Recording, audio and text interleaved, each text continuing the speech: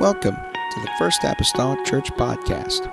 Our church mission is to love as God loves, showing compassion to every soul, thus winning those souls and equipping them to be sent out to plant and to harvest. Thank you for joining us today, and we hope that you are blessed by today's podcast.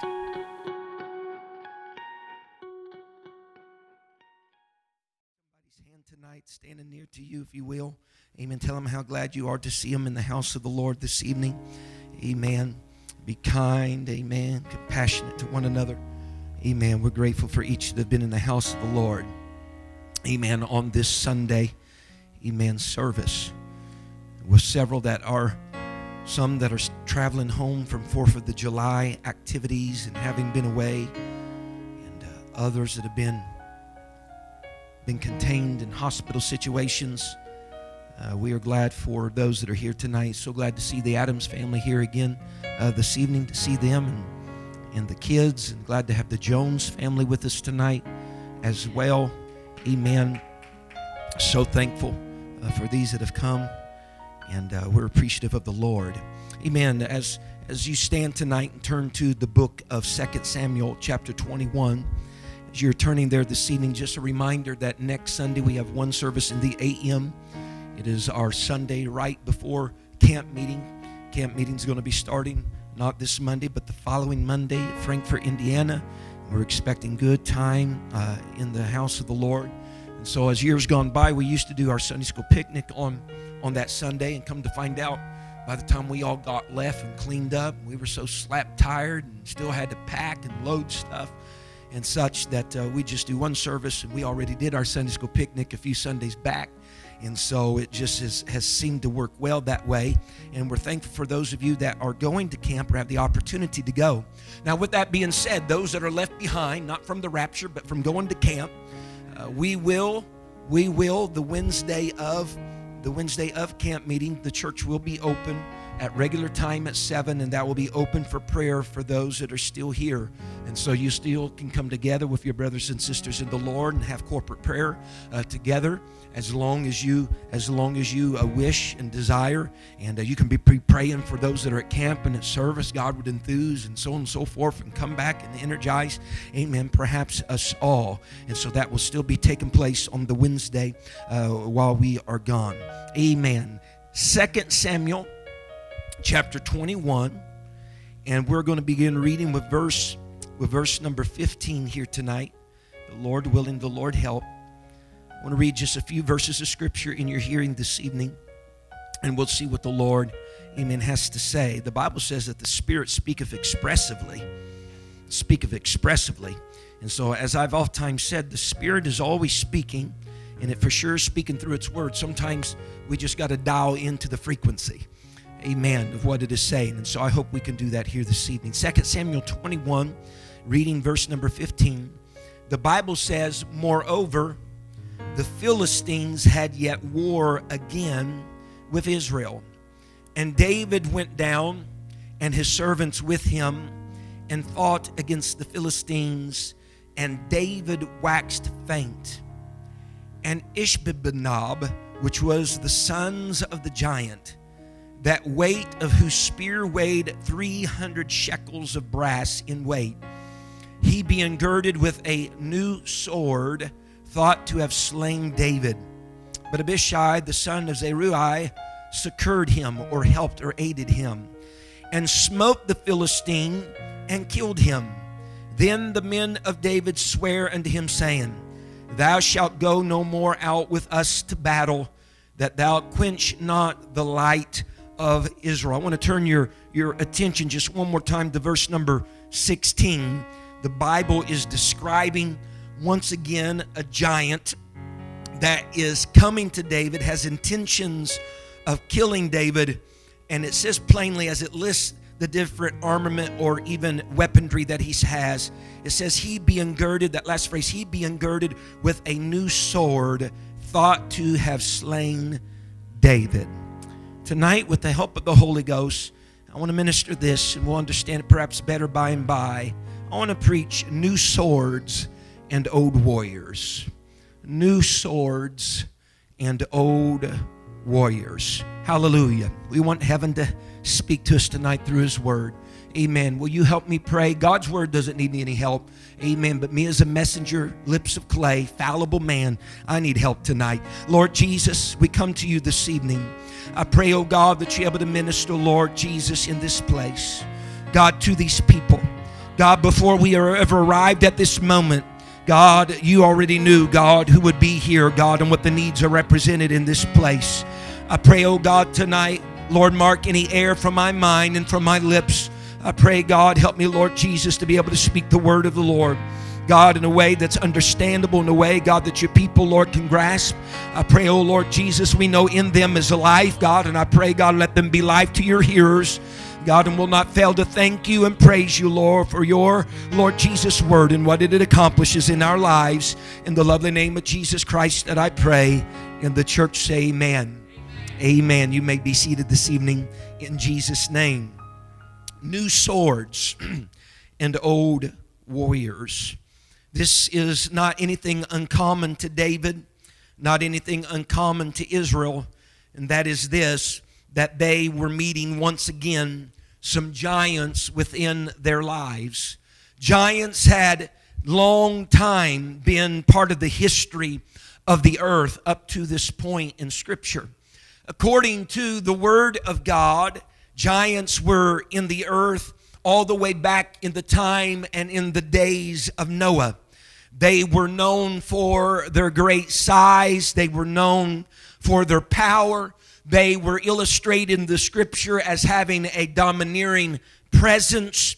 It was the Anakim, or the sons of Anak, that gave Israel pause whenever they considered entering that land of promise, the land of Canaan, when they realized that there were the sons of Anaks, a people of giants that were there. It caused them to pause in their overtaking the land of promise that God said was theirs. They could not in their minds or in their hearts dismiss these men that were great of stature that they saw, these giants that inhabited the land, insomuch that the Bible says that they said we were as grasshoppers in our own sight, and so we were in their sight. It's because of these giants that inhabited the land. It was these giants, the three sons of Anak, that the Bible records, that a zealous Caleb 40 years later, going back to the Jordan River one more time and crossing over,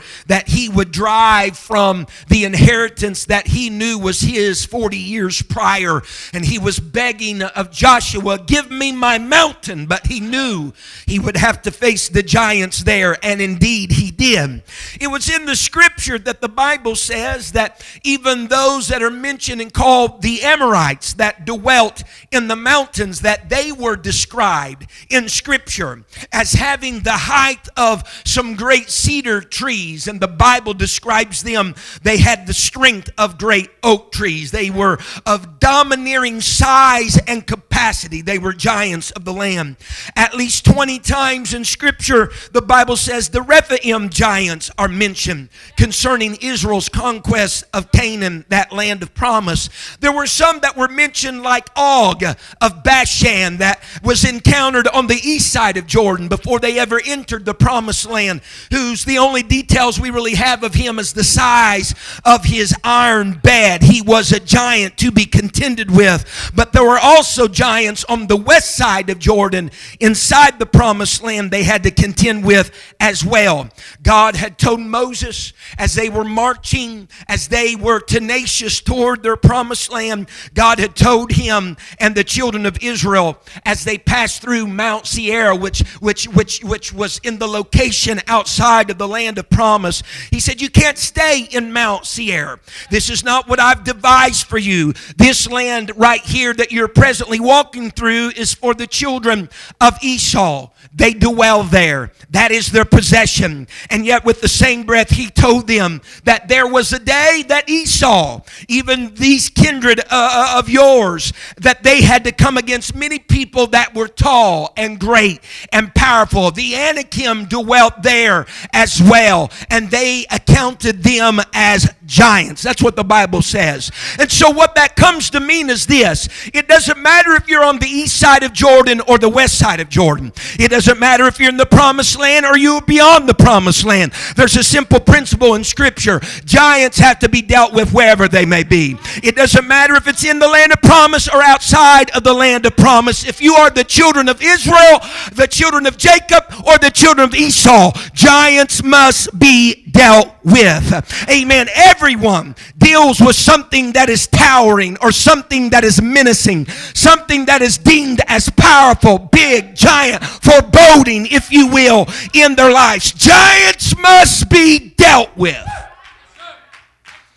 The Lord even said concerning Esau and those that were in the land of Edom of Mount Seir, He says, Esau succeeded them, speaking of the giants, because they had destroyed the giants that were before them, and then they went and dwelt in their stead. And he says, so if you know, if on this side of the Jordan they had to contend with giants and then inhabit the land, it's not going to be any different for you inheriting your promise. You're going to have to deal with some giants, and you're going to have to then dwell in their stead. I've come to tell the church tonight, I've come to tell anybody, saved and unsaved alike this evening, that giants are just a part of the dynamic of life. I'm not talking now about things that are towering in the real world of somebody of some tall size, but I'm talking about in the realm of the Spirit, in the realm of Christianity and things alike. Giants are just a part of the dynamic of life. There are things to be contended with, things in opposition you're going to come up against. As a matter of fact, it'll happen whether you're in the church or out of the church.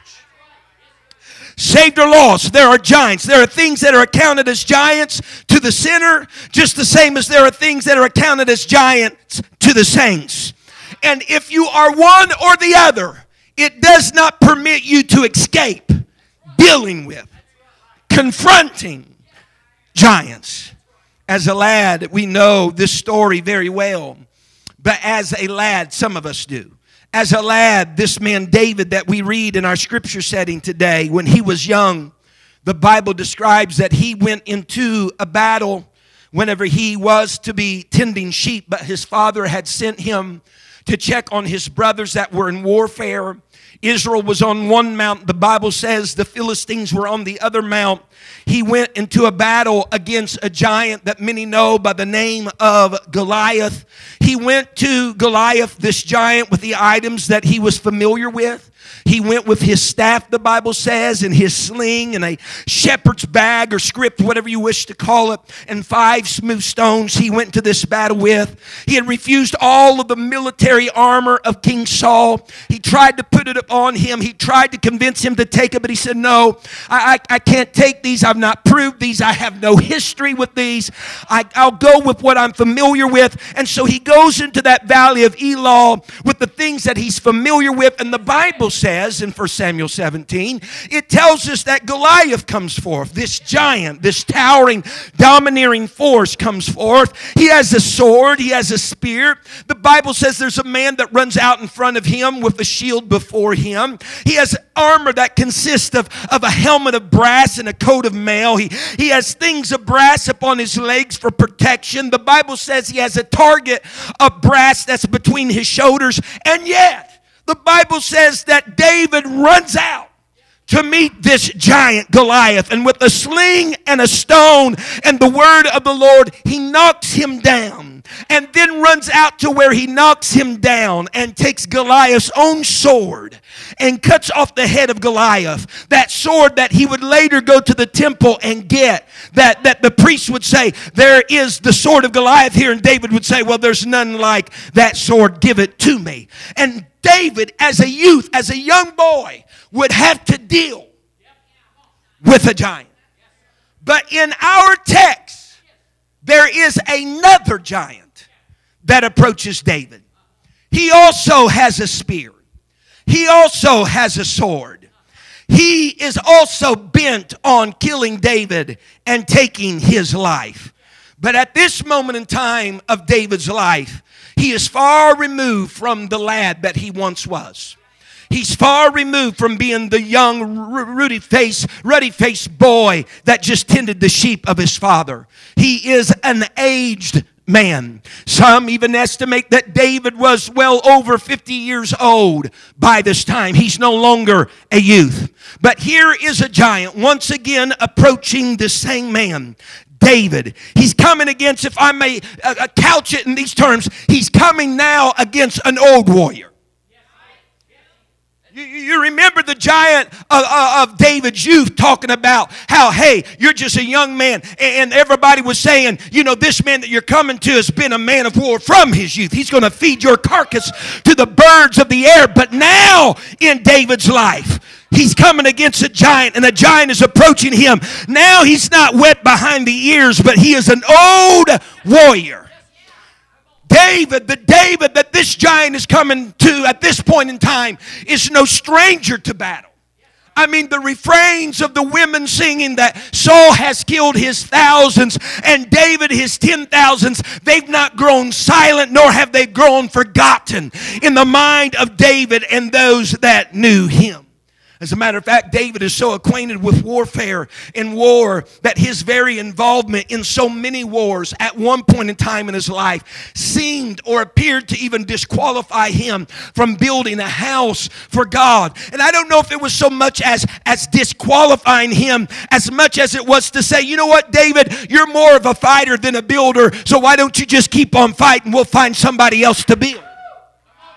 Talking about a warrior, talking about somebody that knew how to use a sling, that knew how to go into war and be victorious and successful in warfare. And it's upon this that I understand in our setting of Scripture tonight, there's only two places in Scripture that I can recall that David ever kept back or refrained from going to war.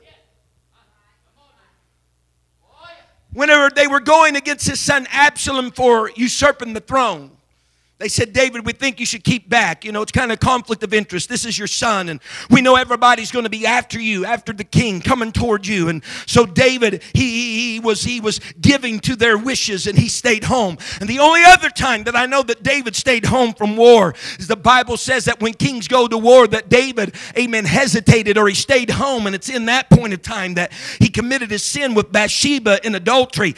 So there's only two times that I can recall that he refrained from war. So it's no surprise that we see an aged David not sitting at home on the rocking chair, not if you will, enjoying some type of pastime or hobby, but he's out there in the midst of battle. An aged David fighting an old enemy, the Philistines, all over again and dealing with giants again. Someone say amen. He has been the only one up to this point in time. Others have fought, but he's the only one up to this point in time that's been ascribed, if you will, the title as the giant killer. But here the Bible says that David is in war with an old enemy and giants are presenting themselves again. And the Bible says that David waxed faint. He's an old man. Yes, older man. He has waxed faint. But lest we get the wrong impression from the Scripture, let there be clarity tonight that David waxed faint in the sense that the battle now wearies him, but he's not weary with the battle. It wearies him, but he's not weary with the battle. I don't know if David was waxing faint because, as of usual, he is the target in the warfare. He is a king. He is a notable warrior, a notable person. So perhaps David may have been partially faint because he's an aged David, or perhaps because he was fighting a lot and fighting much. That's all he had ever known, to be a fighter, to be a warrior. Amen. Surely with his type of history, the Philistines knew him quite well as an enemy and an adversary, and they thought if we can take out David, then everything will be fine. This giant killer, the one that had taken Goliath of Gath, amen, perhaps they thought we could just wear him down, focus upon him. Maybe David was fighting more than any other soldier. I don't know, because he's just an old warrior, and that's what warriors do. They fight. Huh? They fight when they're well. They fight when they're sick. They fight when the odds are against them. They fight when the odds are for them. He's just an old warrior. But the Bible says that the giant this time that has his intentions of killing David. And I read several translations. His intentions were to kill. His thoughts were to kill. They were resolved. He was resolved to kill. He tried to kill. Determined, attempted to kill David.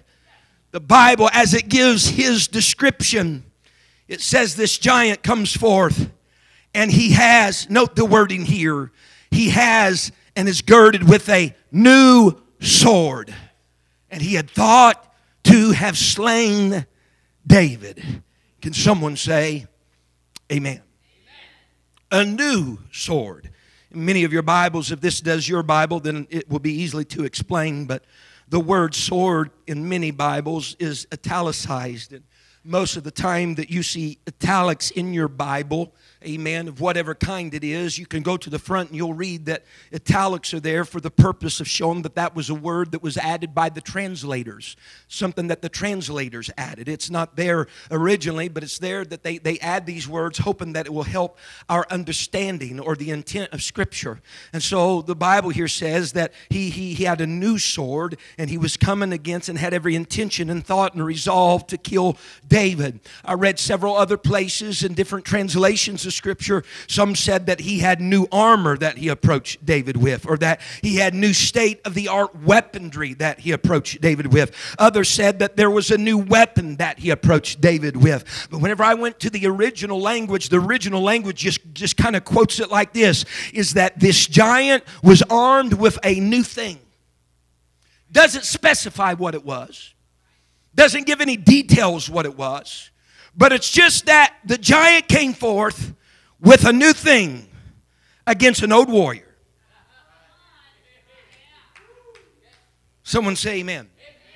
Now there's something that we must understand concerning this new thing mentality. That the only place in Scripture, I did a running of reference upon that phrase, new thing. That the only reference there is in Scripture of there ever being literally something such as a new thing. New things only come from God. All right? As a matter of fact, whenever Solomon is writing in the book of Ecclesiastes, he speaks and tells us that whatever hath been done is that which shall be, and that which is done is that which has already been done. And he says that basically there is no new thing, he said, under the heaven. He says when you're talking about earthly life, when you're talking about, amen, life without God, he said there is no such thing as a new thing. Amen. There is no such thing. They can't come up with something new. They can't create something new. There's no such thing as a new thing whenever it comes to the Lord. Amen. Or whenever it comes to the earthly things. The only time you ever really see a new thing is whenever it's come from God. The Bible says whenever Dathan and Abiram and Korah all rebelled against Moses, that the Bible says that Moses said, Lord, let there be a new thing. He said, let the earth open up and swallow all those that are in rebellion. And that truly was a new thing. And that came from God. The Bible says that the Lord spoke forth in the book of Isaiah. He said, behold, I shall do a new thing, and it shall spring forth. Ye shall not know it. I will even make a way in the wilderness, and I will make rivers in the desert. Someone say amen. New things come from the Lord. If He's going to create it, it's God's new thing. It belongs to God. Amen. It only comes from the Lord. And so when I see a giant that is proposing and coming to David, and the Scripture writes it as though it is bringing a new thing, here's what I want you to grasp tonight. We have a giant that there have always been giants from the times of Noah, but he just has a new facade. What are you saying tonight, Brother McGee? There's always been giants. Amen. There's always been those domineering, powerful, tall, if you will, foreboding things that we have to contend with. If anything, though, sometimes they come to us. They are masqueraded in a different package. They're masqueraded in a different package. They wear a different mask. They go by a new label or another name. But whenever you come down to it, you strip them of all that they're packaged in. They're still just a giant. What are you saying tonight, Brother McGee? There are some giants that are still around. They're always going to be around. There's still going to be lust. There's still going to be, if you will, lies. There's still going to be unrighteousness. There's still going to be spirits of adultery. There's still going to be a myriad of things. They are giants that we must and have to contend with. What they do is just package themselves differently for each generation because they want to come forth as something new, something inventive. But I'm here to tell the church tonight, no new sword is any competition for an old warrior.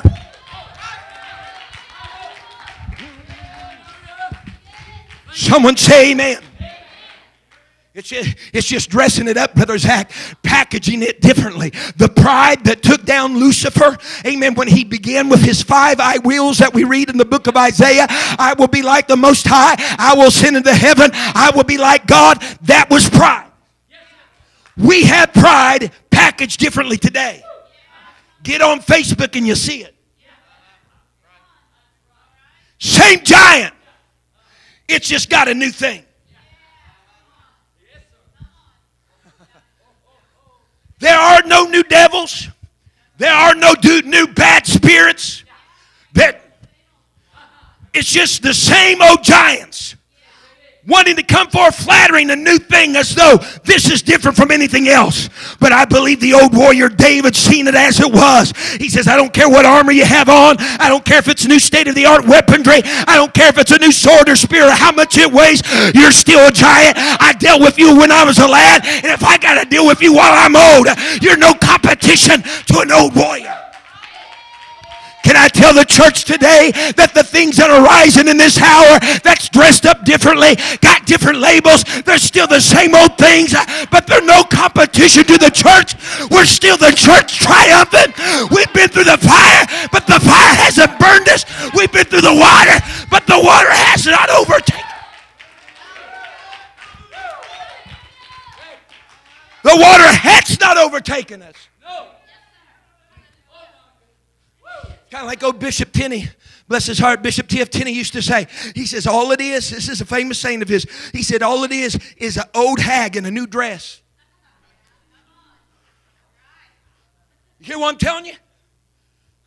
See, there was a period of time years ago, there's this thing going around called the serpent seed doctrine. And then there was a period of time that there was this latter rain doctrine. In our generations, many of you, it's not too far removed, still yet proliferating the land, the emergent church. What is that? A new label. A new thing. But it's the same old hag called false doctrine. Honey, before I die, I guarantee you there's going to be something else come down the pike with its new thing. But you know what it's going to be at its core? Same old giant that my grandfather fought. We got to make ourselves aware tonight. We got to have our spiritual antennas up. Amen. David recognized a giant as a giant. What he was basically meaning in this moment, he knew, I'm not facing anything different than what I faced when I was a young man. And if I was an overcomer then, I can be an overcomer now. It doesn't matter if I'm old. It doesn't matter if the battle is wearing me. I'm not weary with the battle. I'm still eager to fight. Someone say amen.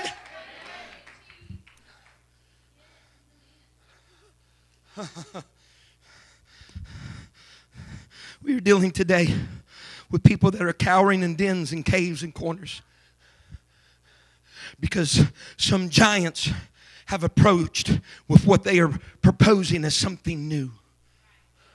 Some new thing. I think I had one in my pocket, but this is the good too. It's something new. It's baffling the aged. It's intimidating the young. The church is sitting there with its tail tucked between its legs.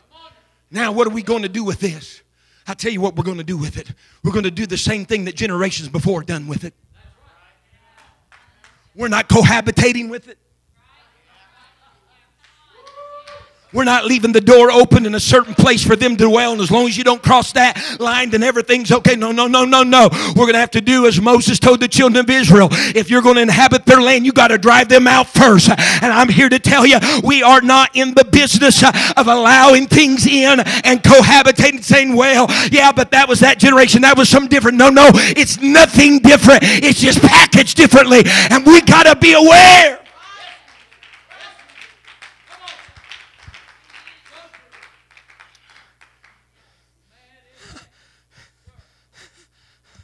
David is old. And notice, the Bible says that Abishai, the son of Zeruiah, helped him or hated him because he's faint and he's weary. There are two different schools of thought concerning this.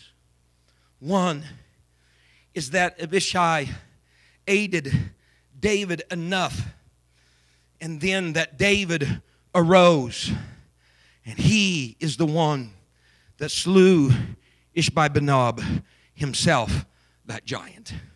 Then there's another school of thought that believes that Abishai aided, and part of his aiding in of David was taking out the giant for David himself. Regardless of which the case may be, and I lean toward one or the other, but that's for me to know and you to find out. But regardless of whatever the way may be, the consensus was constant among these men. They said, David, we don't want you anymore going out into battle. We're trying to convince you not to, because you're a representation of the lamp of Israel. We'd hate for you to go in there and the lamp of Israel to be snuffed out. But the only problem in these gentlemen's thinking was this. They thought the lamp of Israel was just all summed up in David rather than just being initiated by David. They thought if David's gone, then the lamp of Israel's out. But David had been around long enough that he ignited the fire of a nation. He ignited the fire of a people. That's the reason why we're in the book of Samuel, but that's the reason why when you go to the books of Kings, 1st and 2nd Kings and 1st and 2nd Chronicles, you start reading of different kings that came in the northern nation of Israel and the southern nation of Judah, and you read of these different kings, and many times you see this wording after them. Oh, they did evil like the son of Jeroboam of Nebat. But then there's other times it said, and he walked in all of the ways of his father, David. We're talking about after he's been laid to rest. We're seeing some of these things being spoken. This man, that king, he did well. He did all according to the word of the Lord, and he walked after the footsteps of his father, David.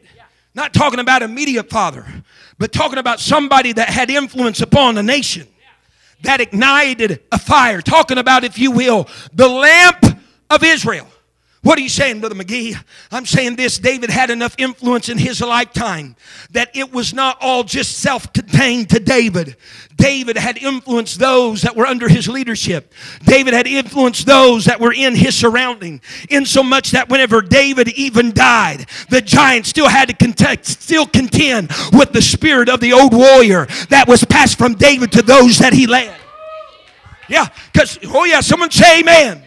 Because the Bible, when we read of the contention with this giant, we read of 4 giants, beginning with this one. That these men, whether they were, the Bible proclaims 2 of them being mighty men of David. One of them was the brother of David. Another was another relative of David. 4 men that was instrumental in taking out these giants. But the Bible sums it up like this. In 2 Samuel 21 and verse 22, and I didn't give you all that scripture reference, but if you're in 1 Samuel 21, it's there before you. 1 Samuel 21 and verse 22, look what the Bible says. These 4 were born to the giant in Gath.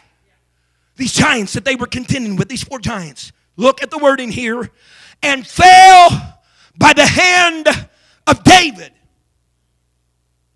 and by the hand of his servants. Now those that believe the school of thought that Abishai aided David, and David was able to arise and kill his own giant in that moment of age, that's great and suffice. The scripture fits that perfectly. But those that are of the school of thought that Abishai come in and aided David and took out the giant with the new sword. David didn't lift a finger, but he took out the giant. Then we begin to scratch our heads toward that last verse when it says that those 4 giants were taken by the hand of David and his servants. We scratch our heads a little bit and we start even maybe to proclaim, how can this thing be that these 4 giants that David didn't even lift a hand on were slain by him and the hands of his servants? Because if David didn't kill anyone here in his age right now, being faint and weary in the battle, the Bible is telling us then that God is giving credit to David for doing it. And I'll tell you why. Because David, when he was a lad, when he was just a boy, when all of Israel was cowering, every time Goliath came out defying the armies of God. You read the scripture, the Bible says the Israelites and the Philistines were fighting, but every time the giant showed himself, Israel went and cowered in the trenches. They're on the trenches. But when David shows up checking on his brothers and he hears the words of this uncircumcised Philistine and he asks if there's not a cause, he says, I'll go do what needs to be done. I'll go forward and fight. Everybody else is cowering, but David's going forth and just saying in so many words, if it's a giant, giants just got to be dealt with.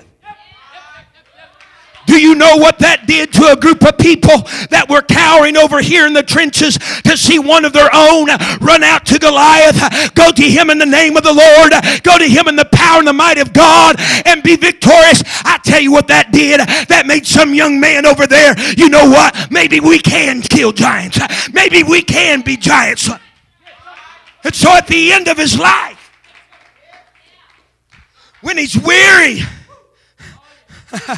by the battle, but not weary with the battle, and all 4 of these giants meet their demise, God says they have failed by the hand of David and by the hand of his servants, because the lamp of Israel has ignited a fire in Israel to believe they can take giants down regardless their size, their genealogy, or their description.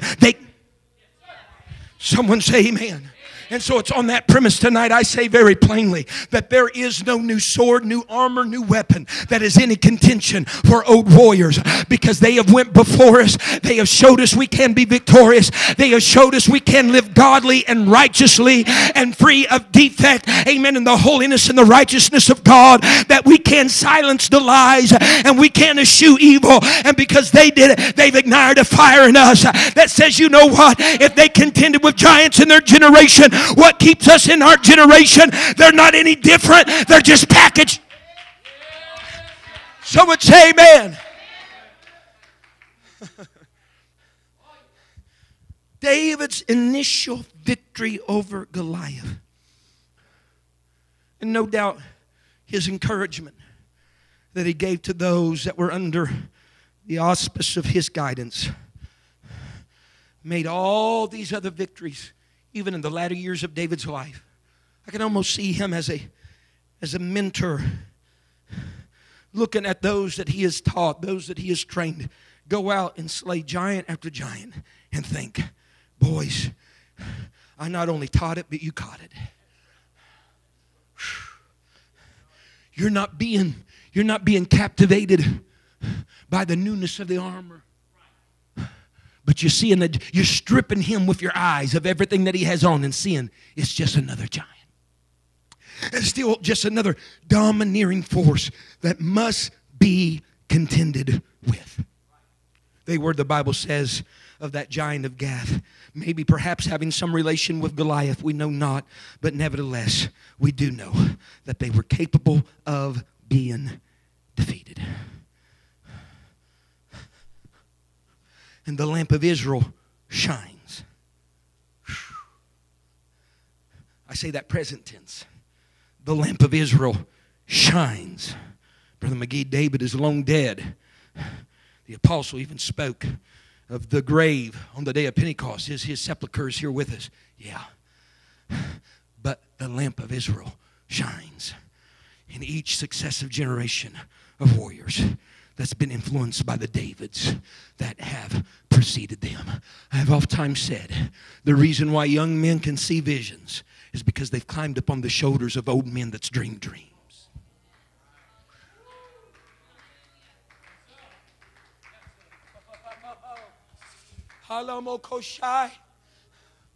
Hearing what I'm saying? I don't care even how young the generation is. The giants that come, they're fighting an old warrior.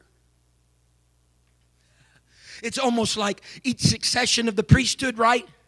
Aaron being the first high priest, the garments of the priesthood putting on him, the horn of oil being stretched over his head and anointed by Moses for the office of the priesthood, right? But the Bible says the day and the hour in which Aaron was to die, he was to climb up that mountain. Eleazar was to go with him, his son. Moses was to go up there, and this is the word of the Lord to Moses. He said, strip him of his garments and put them upon Eleazar, his son. And when he stripped him of his garments, Aaron died. But those garments went upon Eleazar, his son. And he was anointed, yes, with fresh oil. But there was still saturated in that garment a previous anointing. That was upon that man, so that whatever Eleazar faced, he wasn't just facing it with his anointing, he was facing it with the anointing of his daddy upon him. And so when the next generation come, it wasn't just a fresh anointing, it was the anointing of Eleazar, the anointing of Aaron. What are you saying? Whatever came against that man was coming against the spirit of an old warrior.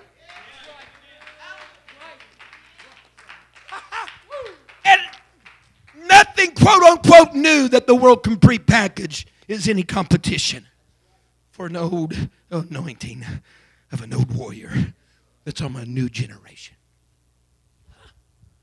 Look at it over and over again. Huh? Elisha's following. Elisha's there. Elisha's following Elijah. Right? He's his help. He's ministering unto him. He's washing the hands, if you will, of Elijah. He came by where Elisha was plowing with 12 yoke of oxen. And the Bible says Elijah just kind of, flopped his mantle upon him and, kind of took it. And Elisha's like, well, let me bid farewell to my mom and my dad. And Elijah's like, well, what did I do to you? He just had a little touch of the mantle that came upon him in that moment. He said, I'm going to tell mom and dad I'm going, and I'm going to, under the wood here from the yoke, I'm going to burn it, and I'm going to kill the oxen that I was here with, and we're going to offer them up as sacrifice to God. And he's been walking here now with Elijah, and he's been ministering to him, and they're going to Bethel, and they're going to Jordan. He's right there on the heels of Elijah, and then finally Elijah looks at Elisha, and he says, what do you want me to do for you? What do you want? And he said, by and by, if I just have a double portion of your spirit, a double portion of your spirit whenever you leave. And Elijah said, you've asked of a hard thing, but if you are with me, if you see me when I go, he said, so it be. Sure enough, the Bible says that he was taken up in a whirlwind, and there was chariots of fire, and they split Elisha and Elijah asunder. But he was there when it took place. The Bible says that mantle fell to the ground. And what happens? Elisha picks it up. Is everybody following me right here? Now, whenever they went over Jordan, Elijah took that mantle to the water, and it split to the left hand and the right hand, and they walked across on dry ground. And the Bible says the sons of the prophets had watched the occurrence happen.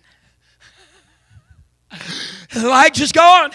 He's been taken up to the heavens. But Elisha now is approaching the same Jordan, wanting to get back over. And the sons of prophets are over there thinking, I wonder what's going to happen. Yeah, right. Elijah's not there. He's gone. But Elisha takes that garment, folds it up. He touches those waters. Guess what? They go on the left hand, on the right hand. And the sons of the prophets say, the spirit of Elijah is now upon Elisha. You know what they're saying? I sense the old spirit of the old prophet upon the new generation. honey, and I know we all the time say, I say it too, we live in a different generation, and there are things coming unlike ever before. But the thing is, they're just coming packaged differently than ever before. They're the same old giants. They're going to come, amen, in more deceptive and slyly ways for my children and their children's children than it was my generation. But what we got to understand is the same spirit that conquered when we were youth is the spirit that will conquer in their youth. Yes! Look at it. Look at it. Go real quickly. I got to shut up. I know. I understand that. Don't give me the stink eye. I know. Scripture that we love, we adore, that people quote. But it came to me today as I was rehearsing these things in my heart and my mind. Is the scripture of Isaiah 54, notably verse number 16. We quote, or verse number 17 rather. We quote these things. The Bible says in verse number 17, no weapon formed against us, against thee shall prosper. And every tongue that shall rise against thee in judgment thou shalt condemn. This is the heritage of the servants of the Lord, and the righteousness is of me, saith the Lord. Notice, he said no weapon. Our Bible says new sword, some said new armory, some said new state-of-the-art weaponry. No weapon. Package it as you will. No weapon formed. You know what he said in the verse previous to that? That Christ said, that the Lord said? He said, I created the blacksmith that bloweth the coals to even create the weapon. You know what he's saying? In essence, he said, boys, I'm in control. They might devise new quote-unquote weapons, but I created the person that even has the intelligence that knows how to make weapons. The blacksmith that's blowing on the coals, he wouldn't even have breath if I didn't instill it in his body. He says, so I don't care how it's packaged. It's not going to come against thee, and it might come, but it's not going to prosper. They're going to come with the new sword, the new artillery. God never said it wouldn't come. He said it would come. He just said it's not going to. It's going to come with a new mask, a new facade, with a new label, a new title, and people are going to think it's really new, but it's something old. But regardless, he says this, it's not going to prosper because you have the spirit of an old warrior. Israel's lamp has not gone out. It still lives in his people. It still lives in his church. Stand with me tonight, if you will. Let me say to our elders tonight that the elders, you're never too old to deal with some giants, because they're a constant part of all of our lives. In reality, they're just trying to dupe us into thinking that it's something that's not yet appeared under the sun, but it has. It has. You know, you can dress whatever you want to dress. I'm still Paul McGee. You know what I mean? Suit and tie or jeans and a sweater. Do whatever you want to, and it might even be a new sweater. Thank you very much. But I'm still Paul McGee. The intent, the content of what it is what it is. Ladies and gentlemen, let me tell you something. The Philistines was a constant problem for Israel. And if you remember how things were ordered, the Philistines putting Goliath out there, and you remember how the deed or the agreement was that they considered Goliath, that giant, their champion. And the way that wars went in that day is just like that. Many times the armies would send out their quote-unquote champion to fight each other. You could minimize fatalities that way. Fight each other. And whoever was the victor, then the others became servants to that army. So what I'm trying to say is this. As long as the Philistines still have their champions, whatever the list may be, lust, adultery, wickedness, covetousness, jealousy, call it whatever it is, as long as they still have their giants, The giants are always going to be coming in every generation, adorned however they come, packaged however they come, trying to challenge and intimidate the children of God. Try to keep them quarantined, coward from fighting because they look different than what their generation fought. But it's the exact same thing. If we close our eyes all in this place here this evening, I'm trying to encourage somebody that's sitting in this church house tonight that the battle may has wearied you, but I believe I'm among people tonight that are not weary with the battle. And using the phraseology, they can call a spade a spade. They know a giant when they see one. And you have the understanding here tonight that those giants are no competition to the anointings and the spirits and the victories that we have inherited from our forefathers. And as a result of that, we can stand upon the flags, if you will, of their victories. And we can be victorious in our generation just the same, because Israel's lamp has not went out. Oh, kapakasha. Israel's lamp has not went out. And so I'm asking somebody in this place, find the tenacity to raise your voice one more time. Find the tenacity to run out on the battlefield one more time, because we're fighting the same foe. We're fighting the same opposition. We're fighting the same devils. They might be packaged differently, but the intent and integrity of them are just the same. But here is our confidence. Our God, which was the same yesterday, today, and forever, we run out in the name of the Lord, and victory shall be ours. Hallelujah. These altars are open tonight.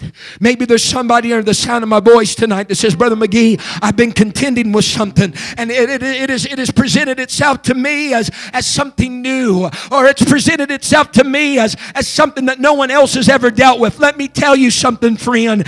If you are dealing with it, I guarantee you someone of a past generation has dealt with it the same. It's just allowed the enemy to try to tell you you're up against something that no one else has ever been up against, or no other generation has seen. It might look different, it might be masked differently, packaged differently, but it's still a giant, and giants must be dealt with. Is there anybody in this place tonight that would like to come to an altar of prayer and say, Lord, I'm coming forth, count me in as a warrior. I feel the anointing of generations before me upon me, and I'm willing to deal with the giants in my generation. I'm willing to deal with the giants of my hour, with the thing that would be opposing to me and my family.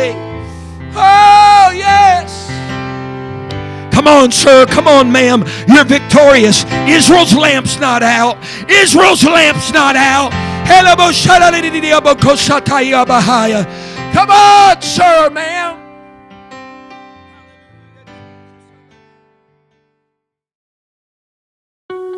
Thank you for listening.